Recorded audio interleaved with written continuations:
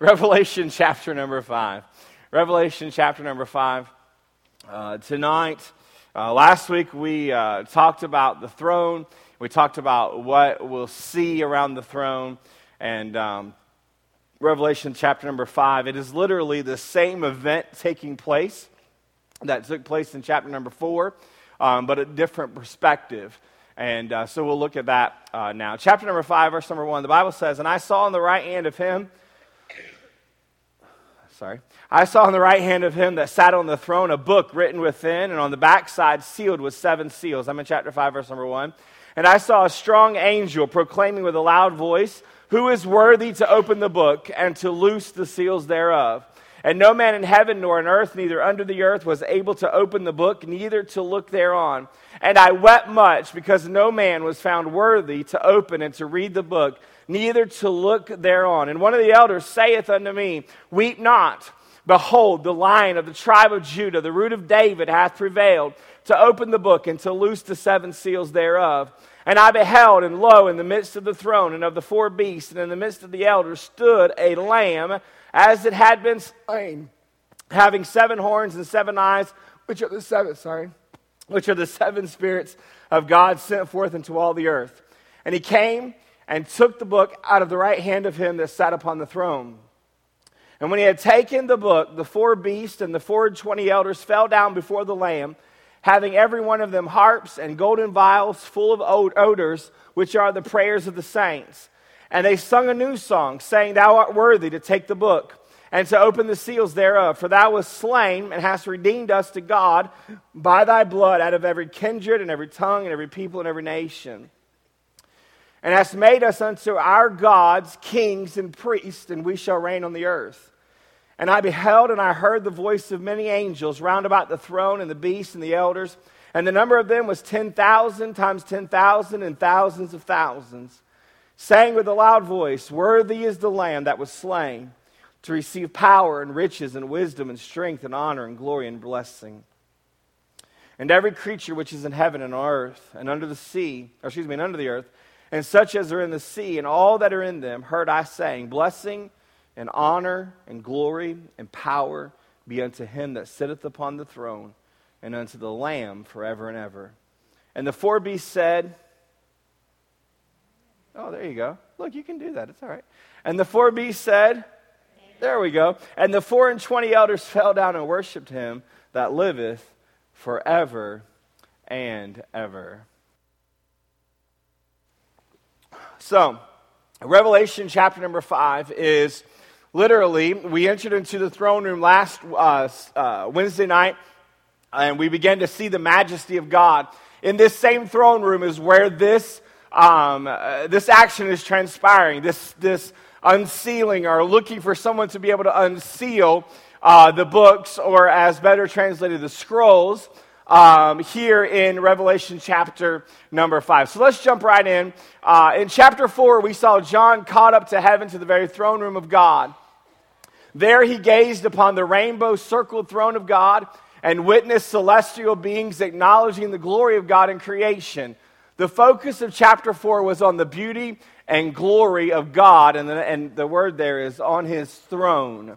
Throne is the word. The focus of chapter 4 was the beauty and glory of God on his throne. We talked about last week that throne is actually the key word for all of the book of Revelation, because the word throne is mentioned many times throughout the book of Revelation. And it is the center focus. The throne is the center focus of the book of Revelation, because him who sat on the throne, him who sits on the throne, is the one who has the power, the one who has all the majesty, all the glory, all the power. And so chapter 4 was the beauty and glory of God on his throne. Now, in chapter 5, our attention shifts to the 7 sealed book in the right hand of him that sat on the throne.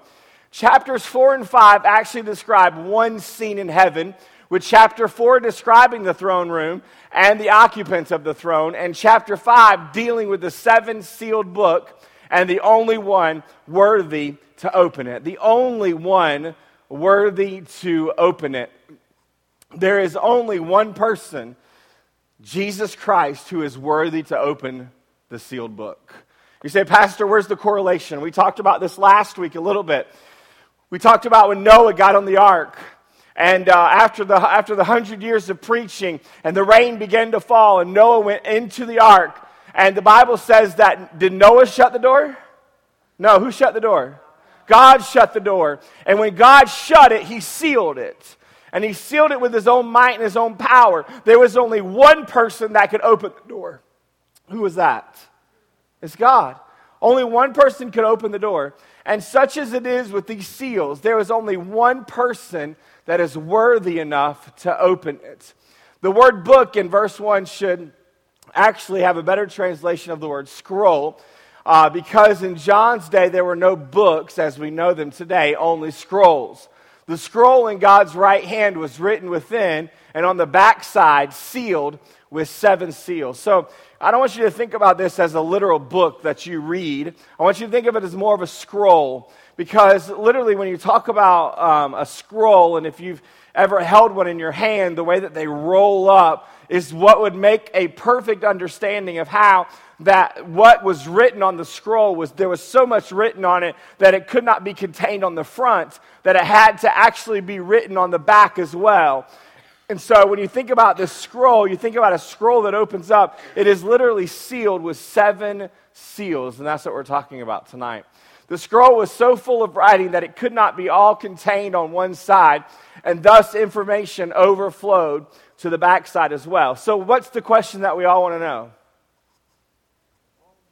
What's on the scroll, right? If you're like my wife, we know the UPS driver by heart because she loves this thing called Amazon. I mean, if she could buy milk on Amazon, I think she would. So when the doorbell rings, we go get the box and we bring it in. Even though she knows what's inside the box, it can't wait. It's got to be opened so we can see the actual contents of the box. And so if you're like that, the curiosity is getting the best of us. What is on this scroll? What's contained on this scroll? Well, I have bad news because we're not told in this chapter. You'll have to come back next time. We're not told in this chapter what is written on the scroll, but when the seals are broken in chapter number 6, the judgments of God will be poured out on the earth, and that's what's inside of the sealed scroll. When the 7th seal is opened, the trumpets begin to sound, and we see that in chapters 8 and 9. Then at the sounding of the 7th trumpet, Revelation 10:7 says, the mystery of God should be finished, as he hath described to the servants and the prophets.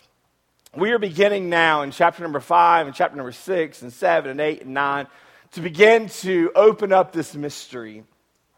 Open up this mystery of the things to come. We defended last week that we were confident, but again, many have different opinions and different thought processes about the coming of the Lord and whether or not we're going to be here for the tribulation, or if we're going to be here halfway through the tribulation, or if we're going to be here all the way through the tribulation. And we defended the fact that we believe in a pre-tribulational rapture based upon the Word of God. And so now we're going to begin to see the mystery of the things that will be happening while we're in heaven, and the mystery of God unfolded in these 7 seals, or these 7 judgments.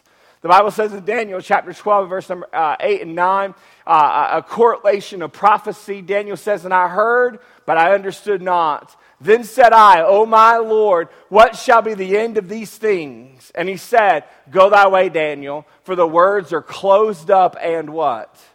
Sealed till the time of the end. That's right. And so we have here the prophecy beginning to unfold in front of us. And as we look at this, and I'll say this again as we get into chapter number 6 and 7 and 8 and 9, if you're not cautious and you're not careful, you begin to see the judgments of God, and you begin to unfold the seals of God. And literally, if you're not cautious within your own mind and your own heart, you'll begin to be fearful of things to come. Can I tell you that if you're a Christian here today, you have no reason to fear. There is no reason to fear. Because God, who is the author and who is the finisher of all of this, is the one who's in control. And the Bible says that he has not given us a spirit of fear, but he's given us a what?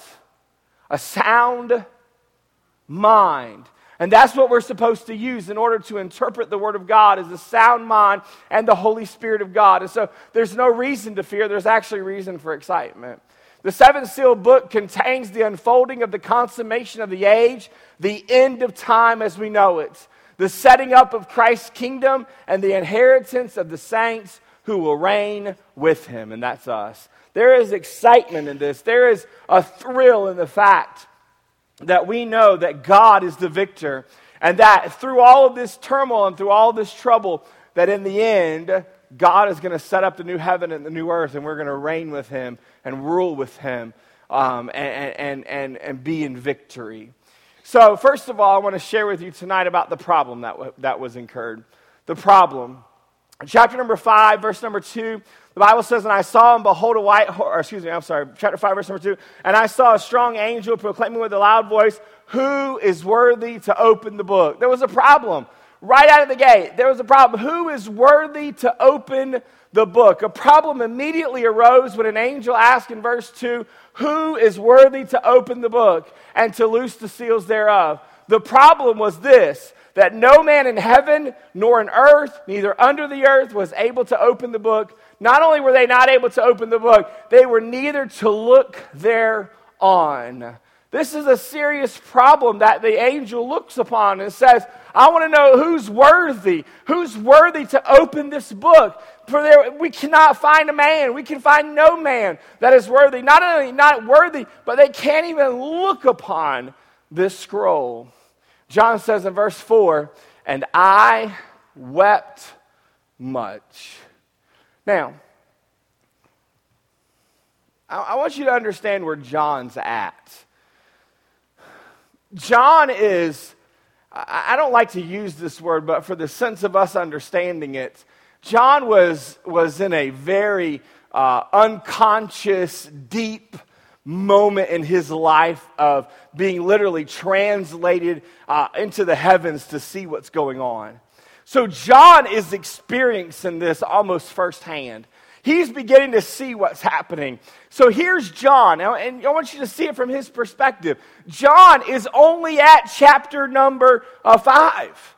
He has not gotten to chapter number 21. He is living it out as he's writing it and as he's unveiling it to us.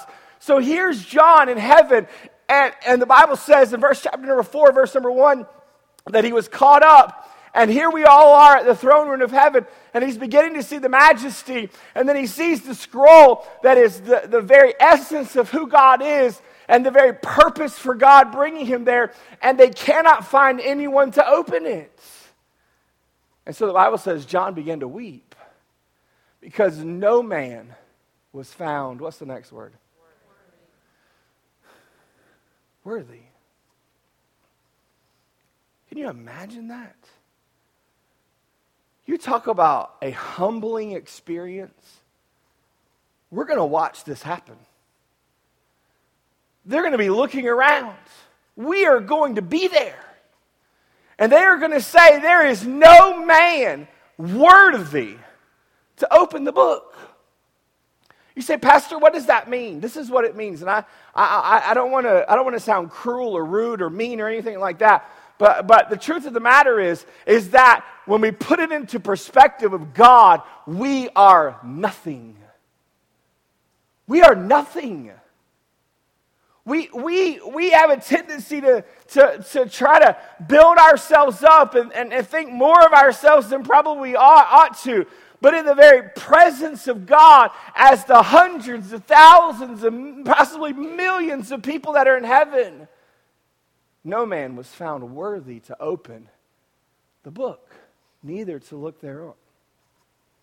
And then I began to think, wait a minute. There are many great saints in heaven.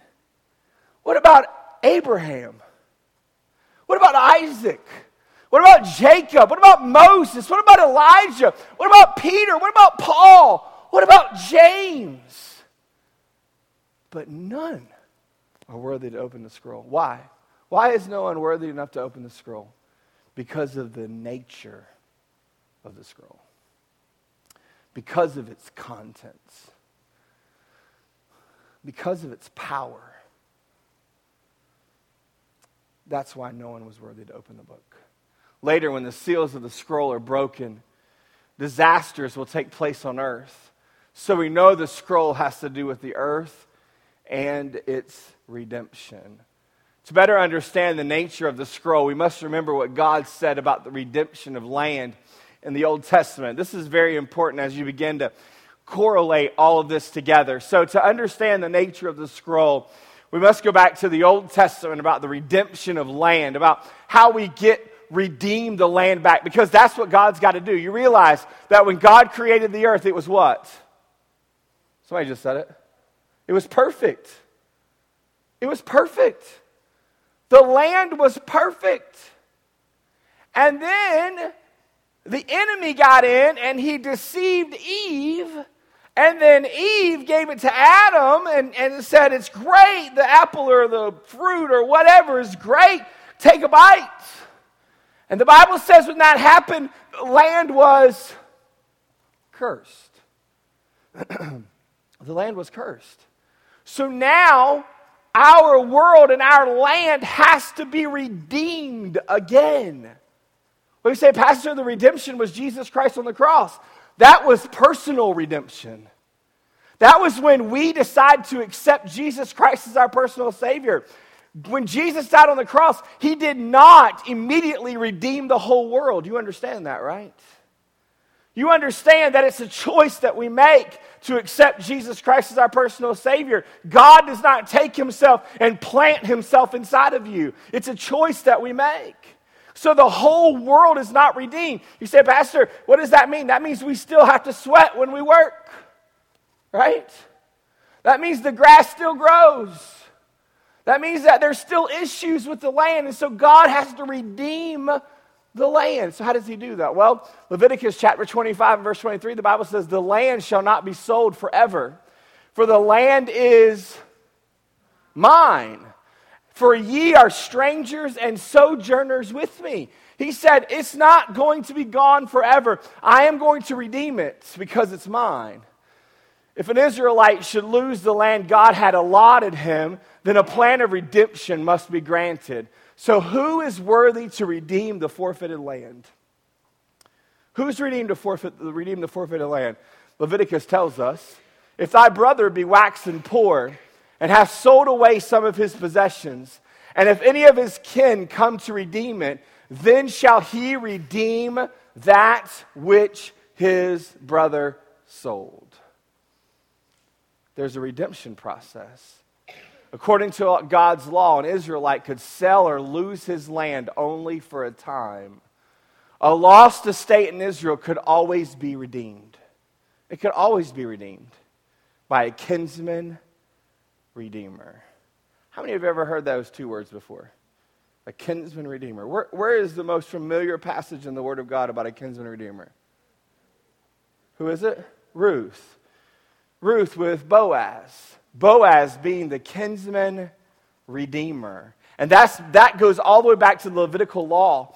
This was to keep the transaction a private matter so as not to embarrass the family for losing the land. So redemption could always be possible by a kinsman redeemer. Therefore, the seventh sealed book contained the terms of redemption for the entire earth, and the only one worthy to open it was a kinsman redeemer who could pay the price of redemption. And who could do that? Jesus Christ. He did that. To pay the price of redemption. Number two, the prevailer.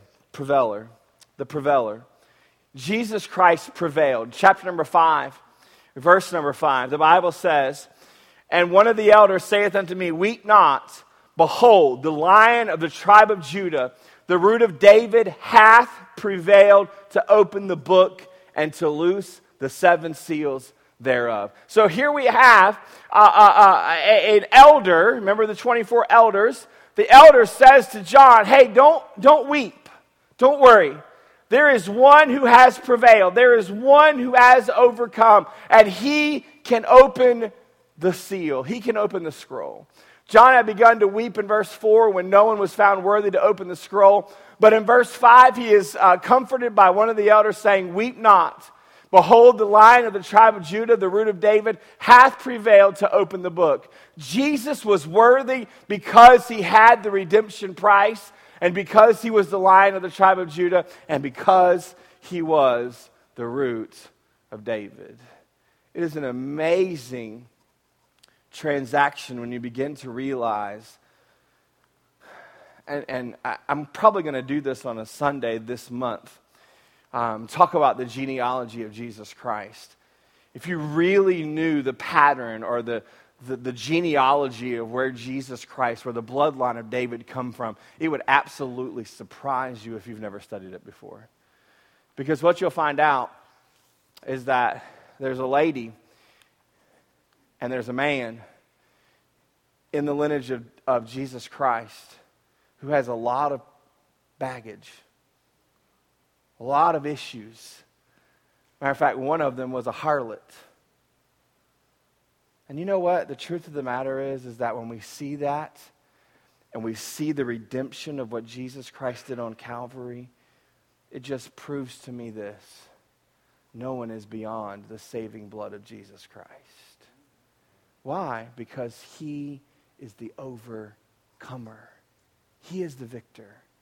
The tribe of Judah was God's chosen kingly tribe that would rule his land. Therefore, Jesus was indeed the kinsman redeemer with royal rights because he was of the tribe of Judah. He was of the Root of David and will rule from the New Jerusalem. And we'll talk about the New Jerusalem in further lessons. He alone had the right to open the book because he had prevailed. This is interesting. This might be a fact for some of your young people. The Greek word translated prevail, from which we get the English word transliteration used by a sports company, Nike. Did you know that? Means victor or overcomer. That's what Nike means. It means victor or overcomer. And it comes from the word prevailed. He alone has prevailed. He alone. Why? Because he's the victor and he is the overcomer. It's the same word we find translated overcome in the letters to the 7 churches in chapters 2 and 3 that we've already studied. Not only is Jesus the Lion of Judah and the Root of David, but he is also the great purveyor who overcome the power of Satan at the cross and paid the price of redemption for all creation. He is the only one that is worthy. John looked to see the purveyor who was worthy to open the 7-sealed scroll, but instead of a lion, interesting enough, he saw a lamb with the marks of sacrifice on him. The Bible describes it as a lamb as it had been slain. This clearly links Jesus to the Passover lamb. This is going to be an amazing scene in heaven. All right, I just really want you to see this. They call him the Lion of the tribe of Judah. But the Bible says it wasn't a lion that he saw. It was as a lamb with the marks of sacrifice on him. If we go back, and we're going to in just a moment, we go back and we remember the Passover, remember what it all means and how that there had to be a sacrificial lamb and they had to put the blood on the doorpost. And if the Passover lamb saw, the Passover angel saw the blood, he would pass over them and the firstborn would not be killed. And he looks at Jesus and he says that he is like a lamb. He's like a lamb with the marks of sacrifice on him. What were the marks of the sacrifice?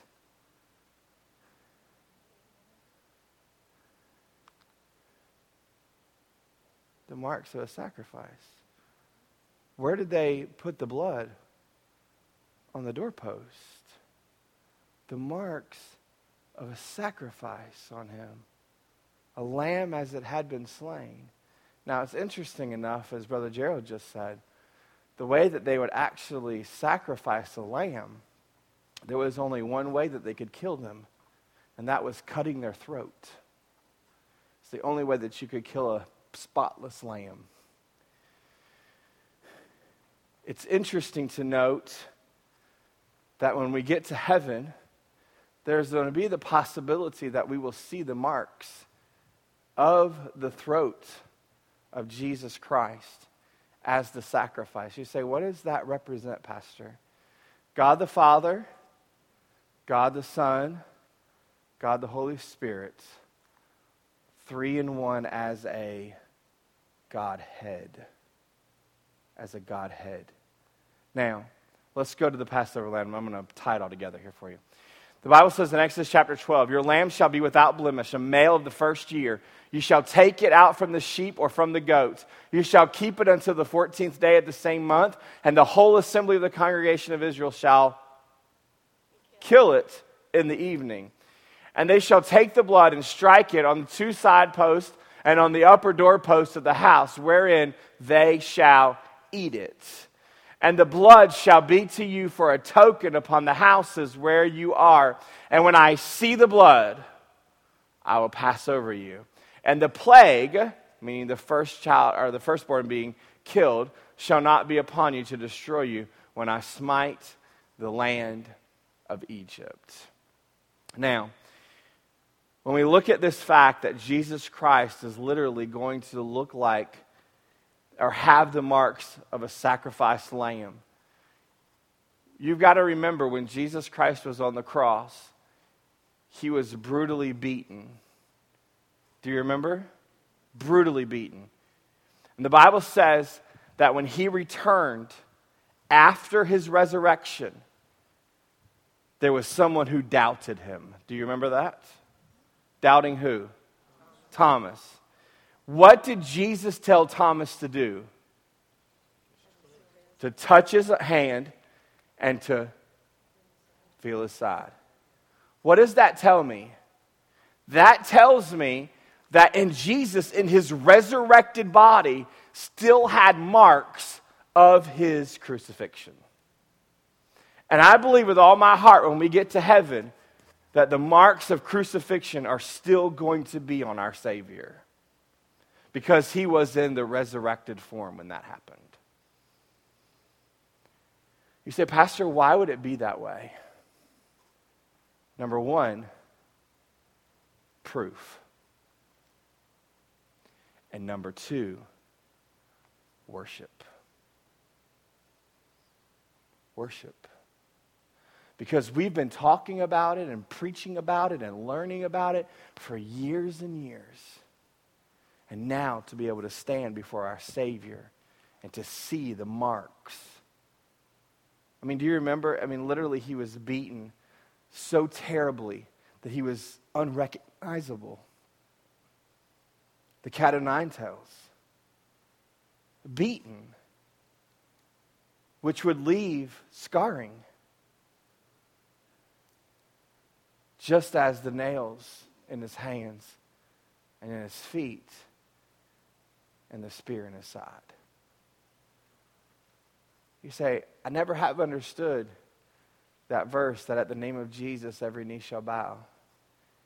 I think when we see Jesus for the very first time and realize the sacrifice that he made for you and us, I do not think that we'll be able to control ourselves.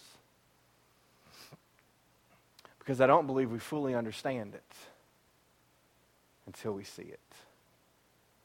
Now, it should also be noted that the lamb is standing. This is very important. It's very important. Look with me. Let's see here. Here we go, verse number 6. And I beheld, and lo, in the midst of the throne and the 4 beasts, and in the midst of the elders, stood a lamb. This is not by accident. Stood a lamb. You say, what does that mean? It emphasizes the resurrection rather than the laying dead from the crucifixion. Jesus is standing alive and ready to step forward and take the scroll. Previously, he had been sitting in accomplishment with his Father on his throne. Now he's standing and he's ready to act. He is saying, here I am the resurrected Savior, and I am ready to take the next mark. The lamb had 7 horns. That's very interesting. Verse number 6 again. Having 7 horns and 7 eyes, which are the 7 spirits of God sent forth into all the earth. So here we have a depiction of God, of Jesus. And we're going, wait a minute, 7 horns. And, all these thought processes that we have here, 7 horns and 7 eyes and the 7 spirits, what does all that mean? Well, the lamb had 7 horns, which may be a reference to the incident when the children of Israel first entered the promised land and encountered the wicked city of Jericho blocking their way. Now, we don't know this 100%. This is just a thought as to why it looked like he had 7 horns. Joshua chapter number 6, it said, "And 7 priests shall bear before the ark 7 trumpets of ram's horns. And the 7th day you shall compass the city 7 times, and the priest shall blow with the trumpets. And it shall come to pass that when they make a long blast with the ram's horns, and when you hear the sound of the trumpet, all the people shall shout with a great shout, and the walls of the city shall fall down flat, and the people shall ascend up every man straight before him." So this could very well represent, these ram's horns could represent a portion of a trumpet or trumpet-like device as Jesus is stepping forth. Literally, there could be a moment of music, if I could use that terminology, with these ram's horns. Just as the walls of Jericho fell when the priests blew the 7 trumpets of ram's horns, so the invisible evil walls that have kept Jesus from his promised inheritance will come tumbling down when the 7 trumpets are sounding. It's so interesting. You should one day study all the trumpets in the Bible. Trumpets are like the Bible instruments. Trumpets everywhere. I mean, it's really amazing, and it's because of the authority of a trumpet whenever it's blown and whenever it's sounded. Now, the 7 eyes, which are the 7 spirits of God sent forth into all the earth. What does that mean? Well, we've already talked about that in our study of Revelation chapter 1 and verse number 4 and chapter 4 and verse number 5, as these 7 spirits are in conjunction to the 7 names of the Holy Spirit. And we described those for you a few lessons back. So we have the 7 trumpets, possibly, and then, of course, we have the 7 names of the Holy Spirit. In verse 7, Christ comes to the center stage and takes the book out of the right hand of him that sat upon the throne. Now, I want you to see this. God is sitting on the front throne. Jesus is the only one worthy. And he goes up to the one sitting on the throne, and he takes the scroll out of his right hand. Because Christ alone is worthy to redeem the world by taking and opening the 7-sealed scroll. Now, your mind, because you're very smart, I know, your mind is beginning to churn. And you're going, wait a minute. God the Father, God the Son, God the Holy Spirit, 3 in 1. I saw you. You were looking at me. You're like, yeah, what about that one, Pastor? So how is he going to take it out of the right hand of him that sat upon the throne? I'm going to be real honest with you. This is the first time I'll say it. I'm not sure. And I'm okay with saying that. This could be an alliteration. It very well could be an alliteration.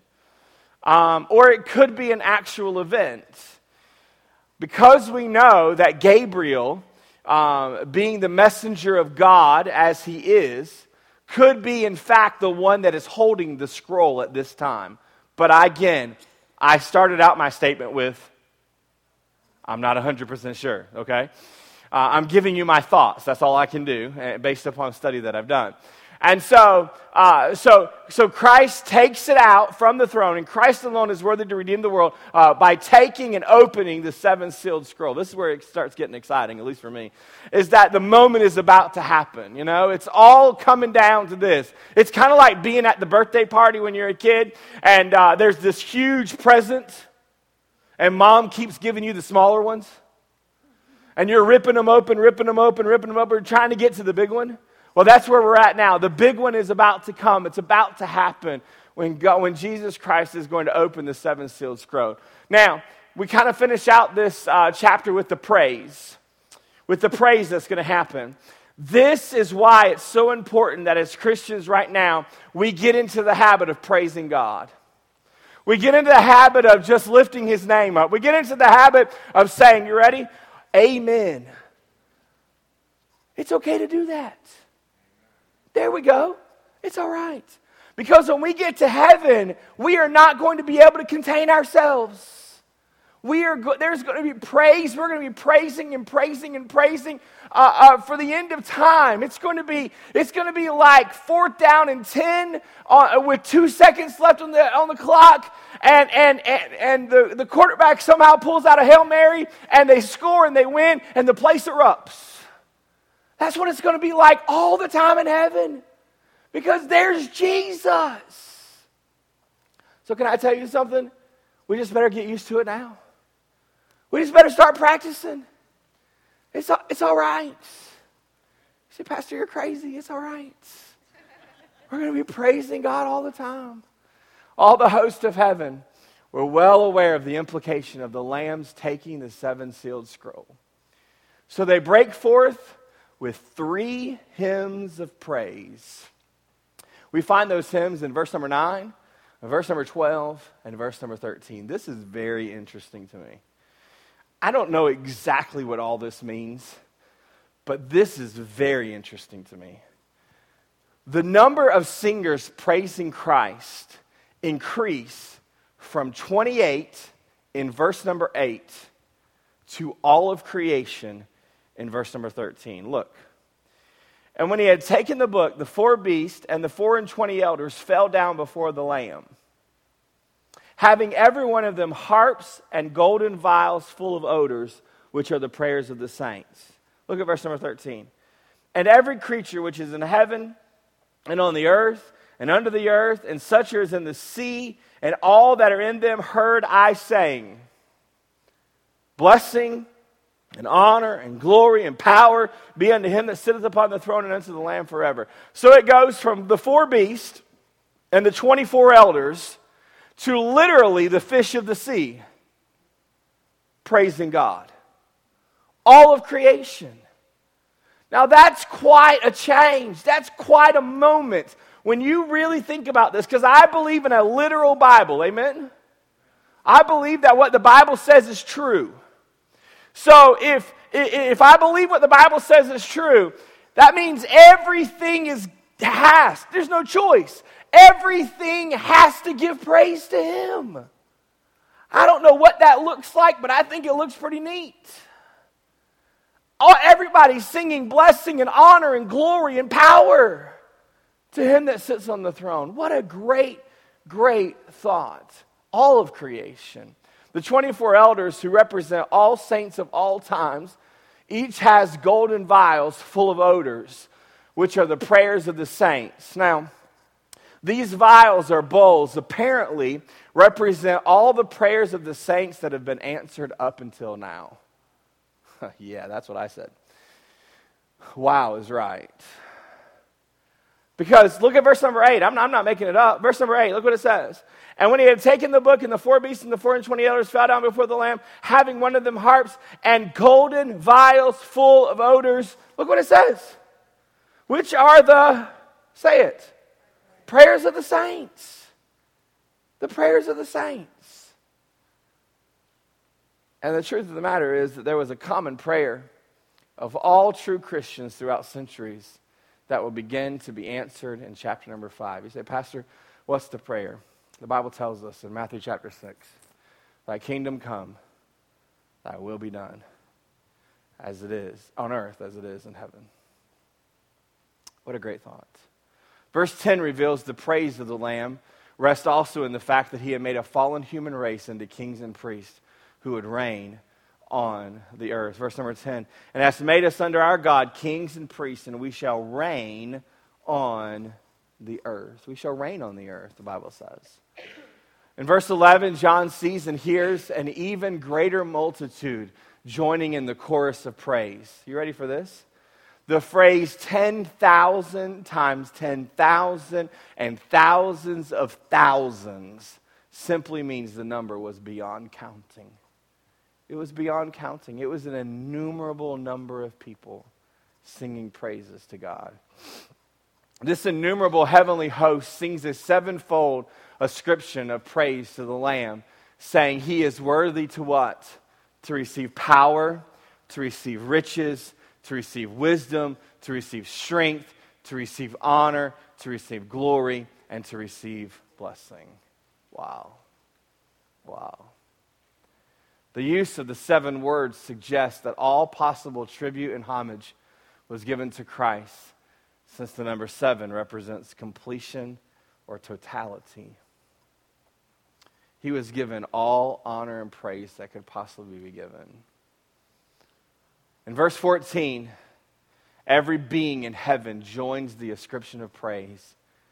And the 4 living creatures respond by saying, what do they say? Amen. Amen. Some have wondered if saying amen in a formal worship service is appropriate and biblical. Well, one must conclude that if it's proper in heaven, it must be appropriate on earth. Amen? It's all right.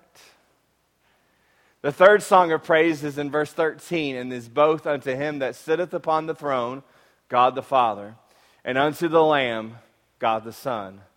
The praise will never end, going on forever and ever. Pastor, what are we going to be doing in heaven? We're going to be praising the Lord. We're going to be praising the Lord. We're going to be worshiping with him. That's what we're going to be doing.